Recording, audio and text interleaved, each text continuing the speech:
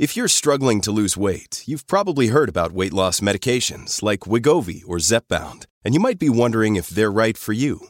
Meet PlushCare, a leading telehealth provider with doctors who are there for you day and night to partner with you in your weight loss journey. If you qualify, they can safely prescribe you medication from the comfort of your own home. To get started, visit plushcare.com/weight loss. That's plushcare.com/weight loss. plushcare.com/weight loss. How would you like to ramp up your club's game day atmosphere? Big Screen Video is giving 10 lucky sports clubs the chance to win a $10,000 grant towards their own digital scoreboard. Register now at iCanWin.com.au/BSV. On 882 6PR, inspiring stories for Barra and O'Day. Don't miss out on the little moments, because the little things are everything. Hello, my name is Tim McMillan. Welcome to another episode of Inspiring Stories, brought to you by Barra and O'Day. Don't miss out on the little moments, because the little things are everything. My guest in this episode is a quadriplegic who now works as a disability advocate. And fair to say his life took a fairly dramatic turn. That is the understatement of the century. When he was 22 and serving in the army. I'll let our guest explain what happened then, and we'll take it from there. So at this point, I'll just say a very warm welcome to Ben Aldridge. G'day, Ben. G'day, Tim. Thanks for having me on, mate. It's an absolute pleasure. Look, I don't want to steal your thunder because, life as a 22-year-old was going in one direction for you, and then suddenly you changed gears in a fairly dramatic fashion. Tell us what Ben Aldridge was doing as a 22-year-old. Oh, at the age of 22, I was serving in the infantry as part of the Australian Defence Force over in Townsville there. Yep.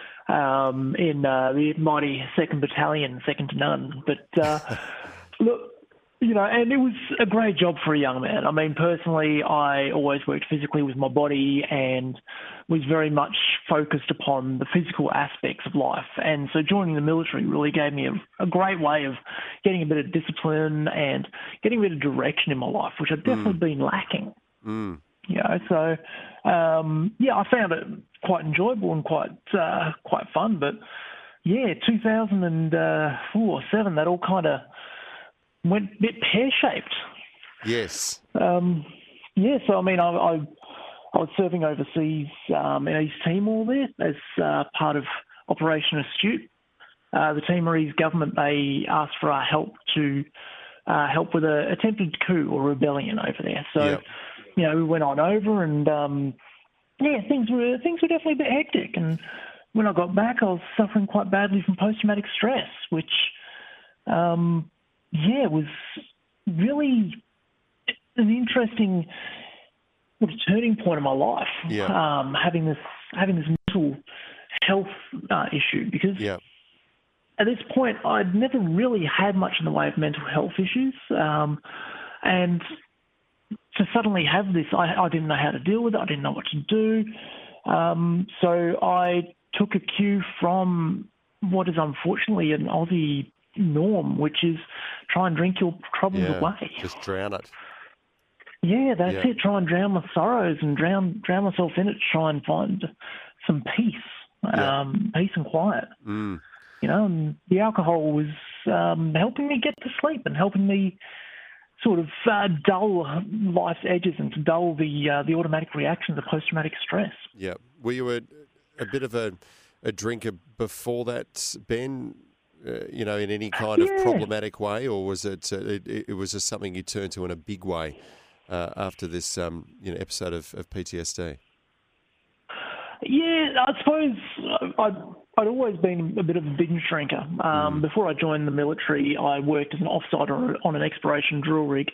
Yep. And that's a hard crowd. Yeah. That is a really hard crowd. And so, I did have my own experiences of binge drinking before that, but it definitely accelerated quite hard after my return from Timor. Because, I mean, the symptoms of PTSD, the hyper-awareness, the nightmares, the stress, the anxiety, these things, they all conspire to make it really hard to live life. Yeah. Well, make it hard to function effectively would probably be a better way of putting it. Yeah. If you don't mind me asking, Ben, what was it in East Timor? Was it a particular experience or just a collection of experiences there that set you on that path? What was troubling you? Look, it was a collection of experiences. It was my first sort of service overseas, East Timor. Yeah. And it was very stressful in as far as we didn't quite know who the enemy were. This half of the military had rebelled against the corruption in the military corruption in the government, and they could just take their uniform off at any time. So between that and having to deal with the actual economy and the way and the lifestyle of people who live over there and the refugee camps and young children, it's a really hard place to look at, and especially, for me, my little sister, she was quite young at the time, and sort of looking at the difference of life between the two, it was hard. It was hard to take. Yeah. How long were you over there for, Ben? 5.5 months all up. Yeah, right. So, and in that 5.5 months, you spend the entire time on edge because you're constantly having to worry about keeping your mates safe. At the end of the day, you don't mind if you get injured as long as your mates don't. So you're always looking out for each other. It's just this constant vigilance that you're always under. So when you get back, it's really, really hard to switch it off. Yeah. And it's really hard to admit that you have an issue. In Australia, we've got this stigma that in order to be respected, you need to be independent. You need to deal with your own shit. You need to be strong. You need to be an absolute pillar of strength and admit no weakness. Yeah. Which, quite honestly, is bollocks. Yeah. When you're in that world, that 5.5 month stint where you were in Timor and on edge, as you say, were you aware at the time that you were, I suppose, in some kind of fight or flight mode there, or was it afterwards that you processed it? I mean, I suppose when you look, I can't speak from any personal experience. So I'm just trying to understand when you're there. Are you just living in the moment, or are you aware that it's possibly taking a toll on you? You do have some sort of awareness that it's taking a toll on you, but at the same time, everybody else around you is going through the same thing. So it's not like you've got a gauge to go against. Yeah, sure. Because everybody's going through it at the same time. So that makes it really quite hard. And it's not until you get home that you realise how stressed you are, how little you are sleeping, how much, how small noise wakes you up during the night. So when you arrived back in Australian soil, I mean, can you remember the feeling when you first set foot again on Australian soil? What was the emotion there? The emotion was definitely one of happiness. Yeah. What was really hard about that 5.5 months is that we went over as part of the Rapid Response Company at the time. So we... the 1st and 2nd Battalion at the time, I think 3rd Battalion do it now as well, we used to rotate being the Ready Battalion. And during that, a company of you, which is around 100 soldiers, you are the Ready Battalion, the Ready Company. And you could get a phone call at any time during that on-call period, and you could be overseas within 24 hours. Yeah. And... so to suddenly leave, you have to drop everything and go. And then not see home for 5.5 months. It was bloody good to get back. I can imagine. It really was. Just paint a picture for us when you're over there. I mean, you wake up in the morning, presumably on edge, probably from the moment you wake up. What are you actually doing there? Did you feel like you were there to keep the peace, to protect someone? Did you feel like you guys were always under threat yourselves? What sort of mindset did you have when you were there on a day-to-day level? On a day-to-day level, okay. So normally during the night you would have, you'd rotate between sort of 3 different platoons and 3 different sections within that platoon. sort of your duties for the day. So you may be on guard duty where you're actually looking out for the base or wherever you're particularly supposed to be looking after, or you'll be on patrol, or you'll be the quick reaction force. So it rotates and it keeps it kind of fresh in that way. Yeah. As far as what we were doing over there, when we first got over there, it was very clear. But as time went on, it got muddier and muddier as to whether we were a policing force or we were a military force. Yeah, yeah. Which, from a private's point of view, because you don't have access to much information, is really hard to figure out. Yeah. So, yeah, it was, you'd go out and patrol and, it may be somebody is setting off fireworks or there's riots happening or, we're acting on intel that's being received. So we're heading out to this area to have a look around. When we arrived over there, I remember going out and we were in in some of the sort of slum areas.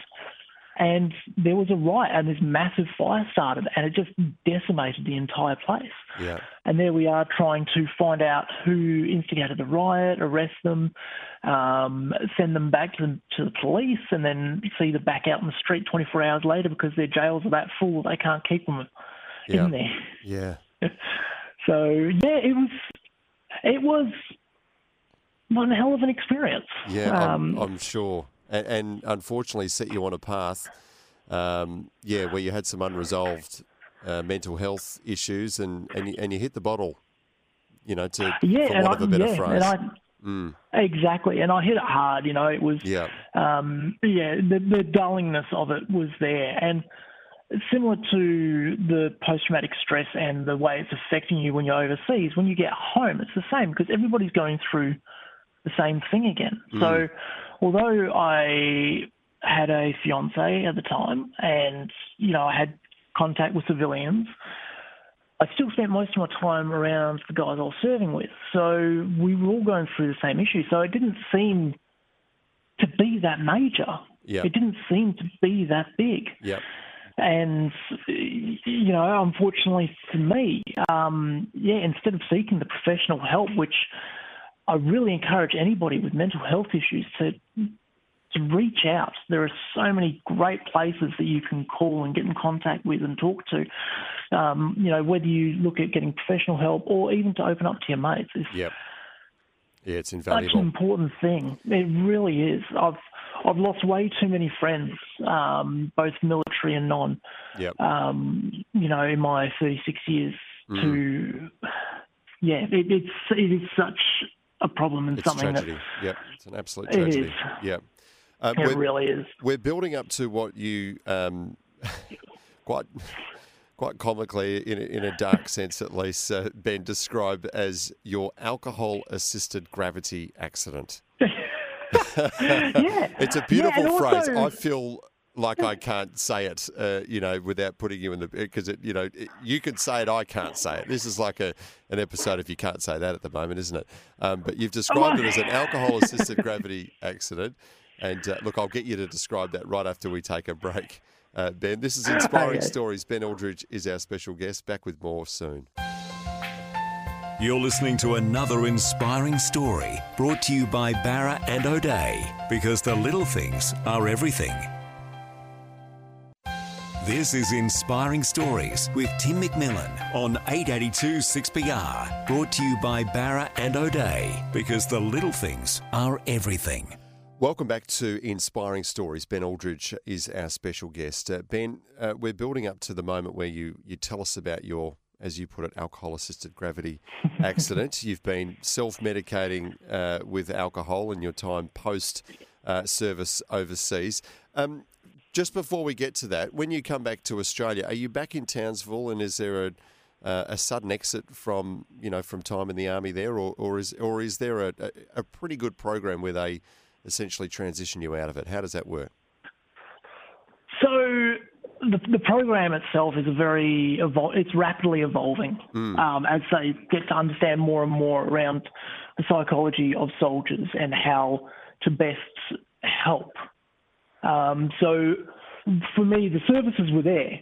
I just chose not to access them. Sure. I thought that I knew better than any professional. I thought, that I could beat this thing. After all, I'm a man. I can do this. It was there. I chose not to. Yeah. And no, well, that's it. And the screening as well. I faked my way through it basically. So yeah, at the end of the day, I've got nobody to blame but myself. Yeah. For what happened. And so, like you said, I started drinking and self-medicating in order to continue to function in society. Yep. And my drinking was getting worse and worse. And the problem when this happens and you start to rely on substances to help you live, you develop blinkers and you don't see the effect it's having on the people around you. Yep. So my fiance and my fiance at the time and I were arguing a lot, mostly about my drinking, and I couldn't see it was a problem. And so got more and more selfish, and this sort of cascaded to the point where one night I went out in the town with the guys, and sorry, you're back in Perth at this point?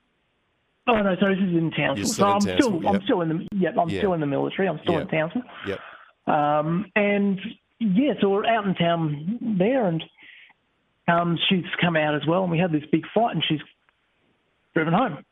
Not the first time it had happened, and after I'd calmed down and that, I decided it would be a good idea to walk home and to sober up and apologise, which it was a common occurrence. We were in this cycle of my drinking would piss her off, I would make it up to her, and then the cycle would begin again. So, I was walking home, and on the way home, there's this rather steep hill that's been cut out to allow a major road to go through underneath. And so, it forms this rather large cliff that overlooks the road. And from the top of this cliff, you can see out over Townsville. And it's a beautiful view from up there. You got all the lights of Townsville, and you can see out to Laverack Barracks, and, it's absolutely beautiful. And when you've got a full bladder up the top there, you can actually hit the cars that are driving on the road below, which is one of the dumb things that young men get up to. We do like to be in some really weird places. Ben, you wouldn't be the first. As mindless as an act as it is, you would not be the first, you won't be the last. Yeah, exactly. So, there I am doing that, and once again, it isn't the first time I've done this. That cliff was on the way home from one of my regular haunts. So, but yeah, just this night was a bit different. I lost my balance midstream and fell forward, and landed next to the footpath about 10 metres down. That is a decent drop. I mean, 10 metres doesn't sound like a lot until you're up 10 metres looking down. That's a drop. It is. It's huge. Yeah. It's huge. I shouldn't be alive. Yeah. I really should not be alive. I shouldn't have survived that. And even if I had survived, I should have done a lot more damage than I did. Basically the theory is that I was so drunk that I've basically passed out and hit the ground completely relaxed, which is what saved my life. But on the flip side of the coin as well, if I hadn't been so drunk, I probably wouldn't have been up there. Yeah. If you don't mind me asking, I mean, what sort of a state were you in when you were found, and how were you found? So, I mean, this is... I have to laugh because Townsville is one of those places where you do occasionally see people passed out on the side of the road. Yep. So I actually got discovered by a taxi driver. Right. It was the third time he was driving past me when he stopped. Right. Because he saw me for the third time, and he's like, I better stop and check on this guy. Like, there's no he's movement in a pretty uncomfortable position. Yeah, there's no movement there. Pretty uncomfortable position.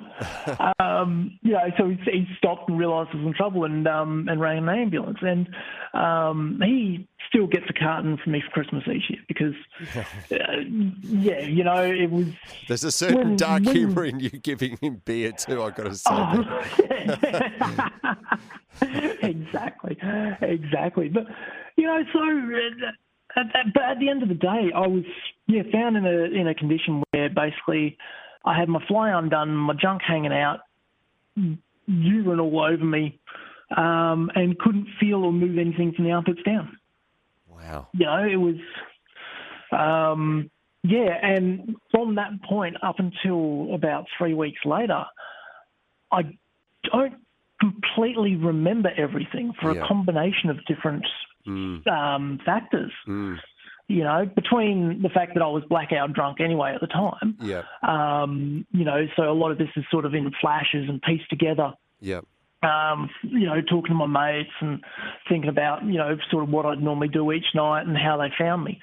But then on top of that, when you go into ICU, so they flew me down to Brisbane to ICU because they didn't have what they needed to help me in Townsville, basically. You're on a drug called midazolam, which has got an amnesic effect. Sure. And on top of that as well, when you rely on alcohol as much as I was at the time, when you go through an enforced dry out, you get withdrawal symptoms like any other drug. Yep. And it's something that I never knew that you could actually get from drying out. If you have some form of reliance on alcohol, when you stop it, you can go through hallucinations, the sweats, the jitters, anxiety. Like it is full on. So here I am in ICU. I'm going through this, and on top of that, my PTSD is still in full force. And, so I've got these nightmares, these fever dreams, these flashbacks, combined with the hallucinations of drying out from my time drinking. I was an absolute mess. It was like Black Down combined with Alice in Wonderland. It basically ended up being a horror story that Stephen King would be proud of. I don't want to see that movie, Ben. No. And here's the thing, to my mind, these are proper memories. Yeah. They are there. I never realised that hallucinations could be that powerful. Yep. As part of my military training, I had to stay up for around 72 hours straight. As part of the final infantry training, we do this. It's full on. It's grueling. It is horrendous. And during that time, you start to slightly hallucinate. Yep. But this was just next level, ridiculous. Yep. And normally they give you a lovely drug called haloperidol, which is a antipsychotic, can help you with your psychosis. Sure. Which is brilliant and can really help get you through that stage. Unfortunately, I'm anaphylactic to haloperidol. So they gave it to me and then had to resuscitate me a couple of minutes later. Oh, wow. Just to add to your woes. Yeah, just to add to my woes. So, look, but at the end of the day, like, this sounds absolutely horrendous, and this should have been, I'm waking up and this doctor's telling me that I am a C5 quadriplegic, which I'll explain what that means soon. But by all accounts, common knowledge, this should be the worst thing that's ever happened to me. Yeah. This should be the end of my life as I know it. This should be the most horrendous thing to ever happen, but it wasn't. Yeah. It was just the start of something new. It was just, exactly. It was the start of something new. It was, I look back on it now, and it is the catalyst that I needed to get out of this spiral that I was in.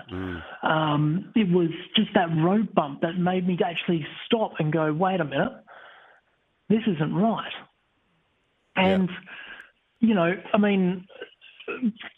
that it's why I've named my company 30 Foot Drop after this fall. It was 30 feet. Yeah.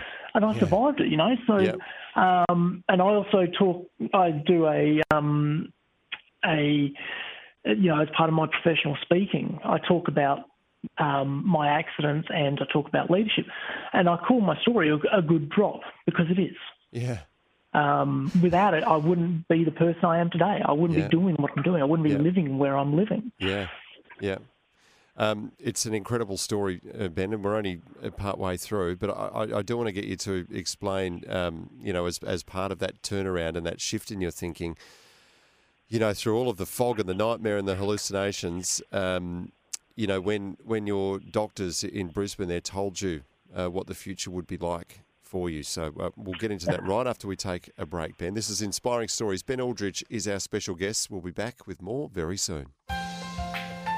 You're listening to another inspiring story brought to you by Barra and O'Day, because the little things are everything. This is Inspiring Stories with Tim McMillan on 882 6PR, brought to you by Barra and O'Day, because the little things are everything. Welcome back to Inspiring Stories. We are hearing the story of Ben Aldridge, who's taking us back to when he was 22. Post-army life, he's just had a catastrophic fall 10 metres down a cliff in Townsville. Ben, it sounds like a horrific time in hospital in those early days, given everything that you were battling. But just on the physical front, do you remember when the doctors came in and told you, what lasting injuries you were going to have to live with? Yeah, look, that was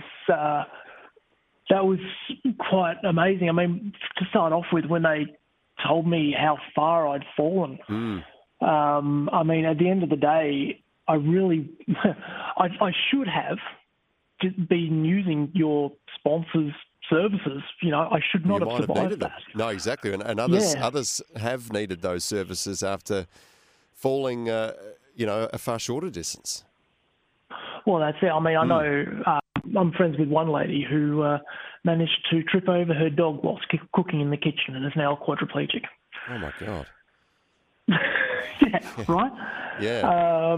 At the end of the day, 10 metres is an impressive way of doing it. Yeah. But when I woke up and when I sobered up enough to be able to be coherent, which it took about 3 weeks, I remember the doctors telling me and basically smashing my life as I knew it into little bitty pieces, as only a blunt medical diagnosis can. They told me that I had dislocated, I'd smashed my 6th vertebrae down, and I dislocated my 7th vertebrae forwards. So between those two, I'd done a lot of damage to the spinal cord, which the spinal cord is the information superhighway for the body. Anything that we want to do with our body, the message goes from the brain down through the spinal cord and out to the nerves and does it. And same with the information coming back, all your senses and that's all comes back via the spinal cord. So when you damage that, you lose control of those parts of your body. It's a very major thing. So, suddenly they're telling me how my spinal cord basically looks like a sausage that's popped open on the barbecue. And that's, although I haven't completely severed it, I've managed to crush it really, really well with that vertebrae that went forward. So, I've got a couple of pieces of metal in the front of my neck to help stabilise it. I've got 3 vertebrae fused together. And they took a whole load of bone out of my right hip and put it to replace what was basically powdered bone of the 6th vertebrae. Wow. So, but at the end of the day, that was the only thing I broke. I fell 10 metres and all I broke was my neck. So ankles, legs, arms, wrists, they were intact? Everything else is fine. Wow. Absolutely everything else is fine. Go figure. Yeah. And although my wife would like to sometimes state otherwise due to my particular stubbornness, I didn't acquire a brain injury either. So in a lot of ways, I was very, very fortunate. Yeah. It just so happens that the part of my body that I broke controls most of it. Yeah. So yeah, I mean, they told me I'm a C5 quadriplegic, which basically means, so as a quadriplegic, and I used to get this wrong as well. Yeah. A quadriplegic means that you have impaired mobility in all four limbs as a result of a spinal cord injury. Right. So it's not that you completely lose the ability to be able to move all four limbs. Mm-hmm. It's that your ability is impaired. So that's it. What can you do? What movement have you got? Okay, so I've got three muscle groups left. I've got my forearms, my biceps, and my shoulders, and that's it. Right. So I can't move my fingers, I can't wiggle my fingers at all. Yep. I can't straighten my arm against gravity because I don't have control of my triceps. Right. I don't have control of my abdominal muscles, so all of my balance is done by my head and moving my head around. And a lot of trial and error. Yeah. And sensation-wise, it means that I can't feel anything at all from the armpits down, not even what they call proprioception, which is that really deep nerve sensation that you have. If I'm not looking at my legs, they don't exist at all. Okay. Like, I have no awareness of them at all. Yeah. Which can be quite odd because, my wheelchair that I'm in, my backrest comes halfway up my back, so I can't actually feel it at all. And if I stop and think about it, I'm basically a floating head and shoulders because I can't feel the rest. It's an odd sensation. One that I tend not to dwell on very much because it still freaks me out. I mean, 13 years on and it still freaks me out. Yeah. I can only imagine. I can't do any more than that. I can only imagine it. It just must be so strange. How do you process all that? I mean, clearly you come from a place where you were not processing, the events of 5.5 months serving overseas. You've now got this other immense event in your life to start processing. How did you do that? Stubbornness. Yeah. Really. It was between the discipline that I developed during my time in the military and just the pure stubbornness of I'm not going to let this thing beat me. Yep. Is very much what got me through. Yep. You combine that with I've got a very close family who have been immensely supportive, and the friends that I've made along the way. These are all of these factors sort of combined into helping me do it. Now, it wasn't easy, and it took me about 5 years to get my head around everything and to pull my head out of my rear end. Yeah. Yeah. In a lot of ways, there was a lot of things to deal with, a lot of stuff to go through. I mean, the physicality of it is one side. Yeah. But at the end of the day, there's adaptions and technology that can help you with the physical side of life. Yeah. It's the mental side. I mean, to give you an anecdote, people say, oh, it must suck being restricted to a wheelchair. But that's not true. My wheelchair is freedom. Without this thing, I'd be stuck in bed. Yeah. My wheelchair frees me to get out. Yeah. And sort of coming to that point of view, having that change happens slowly over time and can be really hard. Yeah. And it doesn't just happen overnight. Yeah. Do you find as well, people who perhaps haven't had first-hand experience of a disability such as yours focus on the disability, the things that you may not be able to do and not the things that you can't do, that what you live with nowadays, it defines you in a way that you not necessarily uncomfortable with, but you'd rather be defined by other things, put it that way. Yeah, definitely. And that's part of the reason behind 30-foot drop and what I do now. Yeah. Because there's these assumptions within society and around disability. These assumptions that have been perpetrated by various movies, various tropes, various novels, ideas and that, and policies put forth by past governments. Yeah. That all sort of conspire to make disability seem like something really onerous and a drain almost on society. And really limiting, yeah. Really limiting. Yeah. And all of these views are views that I had before I joined this club. Mm. You know, people with disability, we are the only minority that you can join against your will at any time. Mm. Yep.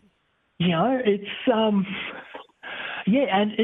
it's a shocker. I mean, 85% of people who identify as having a disability have acquired that disability as they've grown up, as time's gone on. They weren't born with it. Yeah.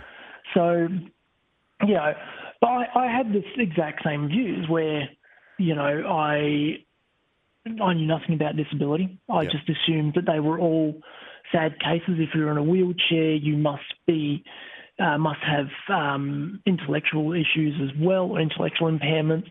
You know, there must be more to it. Yeah. So and I do find it very frustrating at times when people automatically assume that because I'm in a chair, you know, that I can't work, or because I'm in a chair, my son, I must have had him before my accident, or my wife, we must have gotten married before my accident, because nobody would marry a cripple. Yeah. You know? And these all get very highly frustrating over time, I can imagine. Well, you're certainly doing your bit to chip away at those assumptions, Ben, and I want to ask you more about 30-foot drop right after we take a break. This is Inspiring Stories. Ben Aldridge is our guest. We'll be back with more soon. You're listening to another inspiring story brought to you by Barra and O'Day, because the little things are everything. This is Inspiring Stories with Tim McMillan on 882 6PR, brought to you by Barra and O'Day, because the little things are everything. Welcome back to Inspiring Stories. My name is Tim McMillan. My special guest is Ben Aldridge. Ben, just before I ask you about 30-foot drop, the company that you started, one thing is really clear in talking to you. You've got a fantastic sense of humour. Is that something that's always been a feature of your personality growing up, or is it something that has taken on sort of new life and new purpose in the years post the age of 22? Look, it's definitely developed and changed quite drastically. I mean, black humour in itself is such an important tool when it comes to recovering from a major incident like this. And it's funny because I actually did a bit of research on black humour, and what they found is the ability to be able to take something that may be threatening or scary and reframing it in such a way that doesn't make it as scary really helps you through. So in a lot of ways it developed a lot in that time. But, look, at the end of the day, if you can't laugh, then... you need to find something to laugh about. The days get a bit long, don't they? Yes, very much. Very much. So tell us about 30-foot drop. Obviously, the name inspired by the distance that you fell back when you were aged 22, that incident in Townsville. Again, your sense of humour shining through there. But it's all about disability inclusion, access, advice. But tell us exactly what it is that 30-foot drop actually does. Yeah, so 30-foot drop is all about educating the community, business and government about disability through open, honest conversations. As I pointed out before the break, pre my accident, I knew nothing about disability at all. I was quite fortunate that, I was quite unfortunate, really, that I'd never really had much interaction as part of the community. Yeah. And as I started to get more and more frustrated about the assumptions in society around people assuming that I wouldn't want to go into that shop anyway, so why put a ramp in? I started to get really frustrated, and suddenly I had this light bulb moment where I went, wait a minute, I knew nothing about it when I was young. And I probably would never have learned anything about it if I hadn't broken my neck. Yeah. Why is this? And it's because there's not many people out there teaching it. There's not many people who are actually taking it out there and presenting it in a entertaining, humorous, engaging style Yeah. And that's where 30-foot drop was born. And Yep. that's what we do. It's open, honest conversation. Yep. We have fun. We get in there. I always say that there is no question off limits. And regardless of who I'm speaking to, because I've spoken to from people around the age of 15 all the way up to people at executive levels in business and ministers as well. So open, honest conversations where it's at, because if you don't Yep. ask the questions, Yep. or if you feel like you can't ask the questions, you're never going to learn. Yeah. How do we go here in Perth and WA more generally in terms of access to shops, to tourist attractions, hotels, whatever it may be? How do we go here? Obviously, there's still room to improve, but compared to other similar sorts of places, are we doing okay here? Yes, we are. Okay, we're doing okay. A lot of the newer things that we're doing and making, so for example, Optus Stadium, Yep. is, as far as accessibility goes, it's brilliant. I love it. Yep.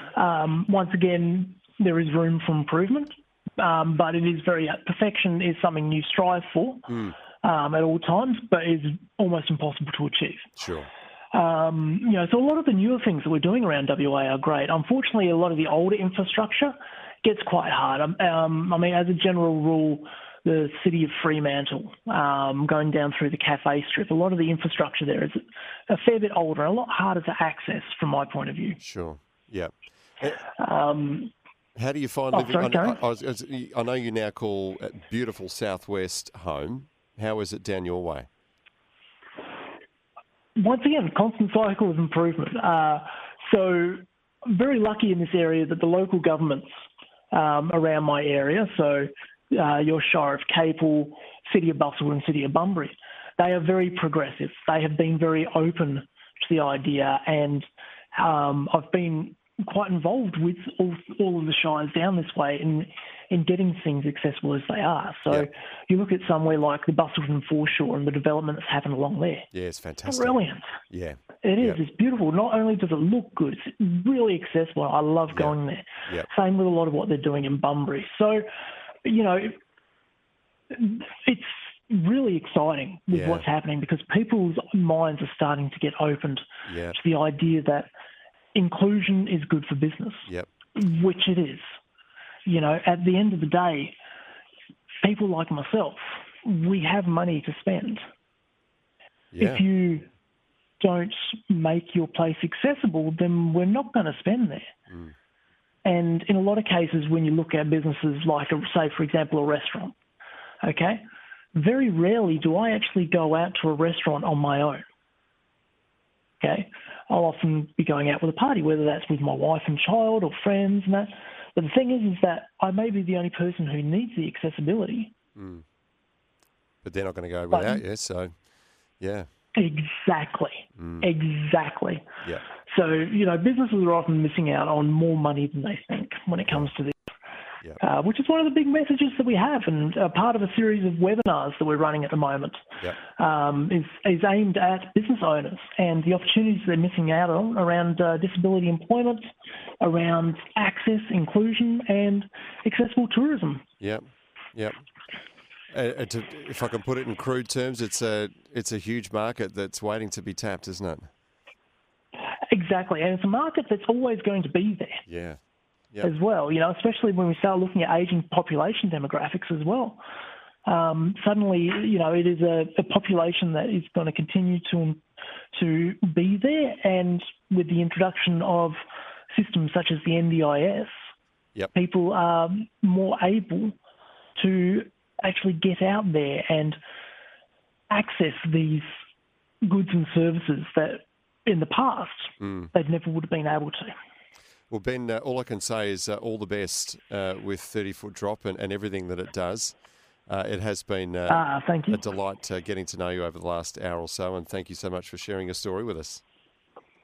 No, my pleasure. Look, can I plug some some websites and socials? Go for it. Okay, so if anybody's interested, we're on all the major social media platforms under 30-foot drop, and we run a lot of very fun content on there. So give us a follow, and hopefully we will see you soon. I'm sure you will. Thanks again, Ben. Appreciate it. Okay, thanks, Tim. You've been listening to Inspiring Stories here on 882 6PR. Don't miss out on the little moments because the little things are everything. We look forward to you joining us again next time as we unearth another WA Inspiring Story. Sorry about the noise. My neighbour's sanding his deck. My motto? Don't work on your deck, play on it. Life's good with a Trex deck. Low maintenance with a 25-year residential warranty. Trex, the world's #1 decking brand.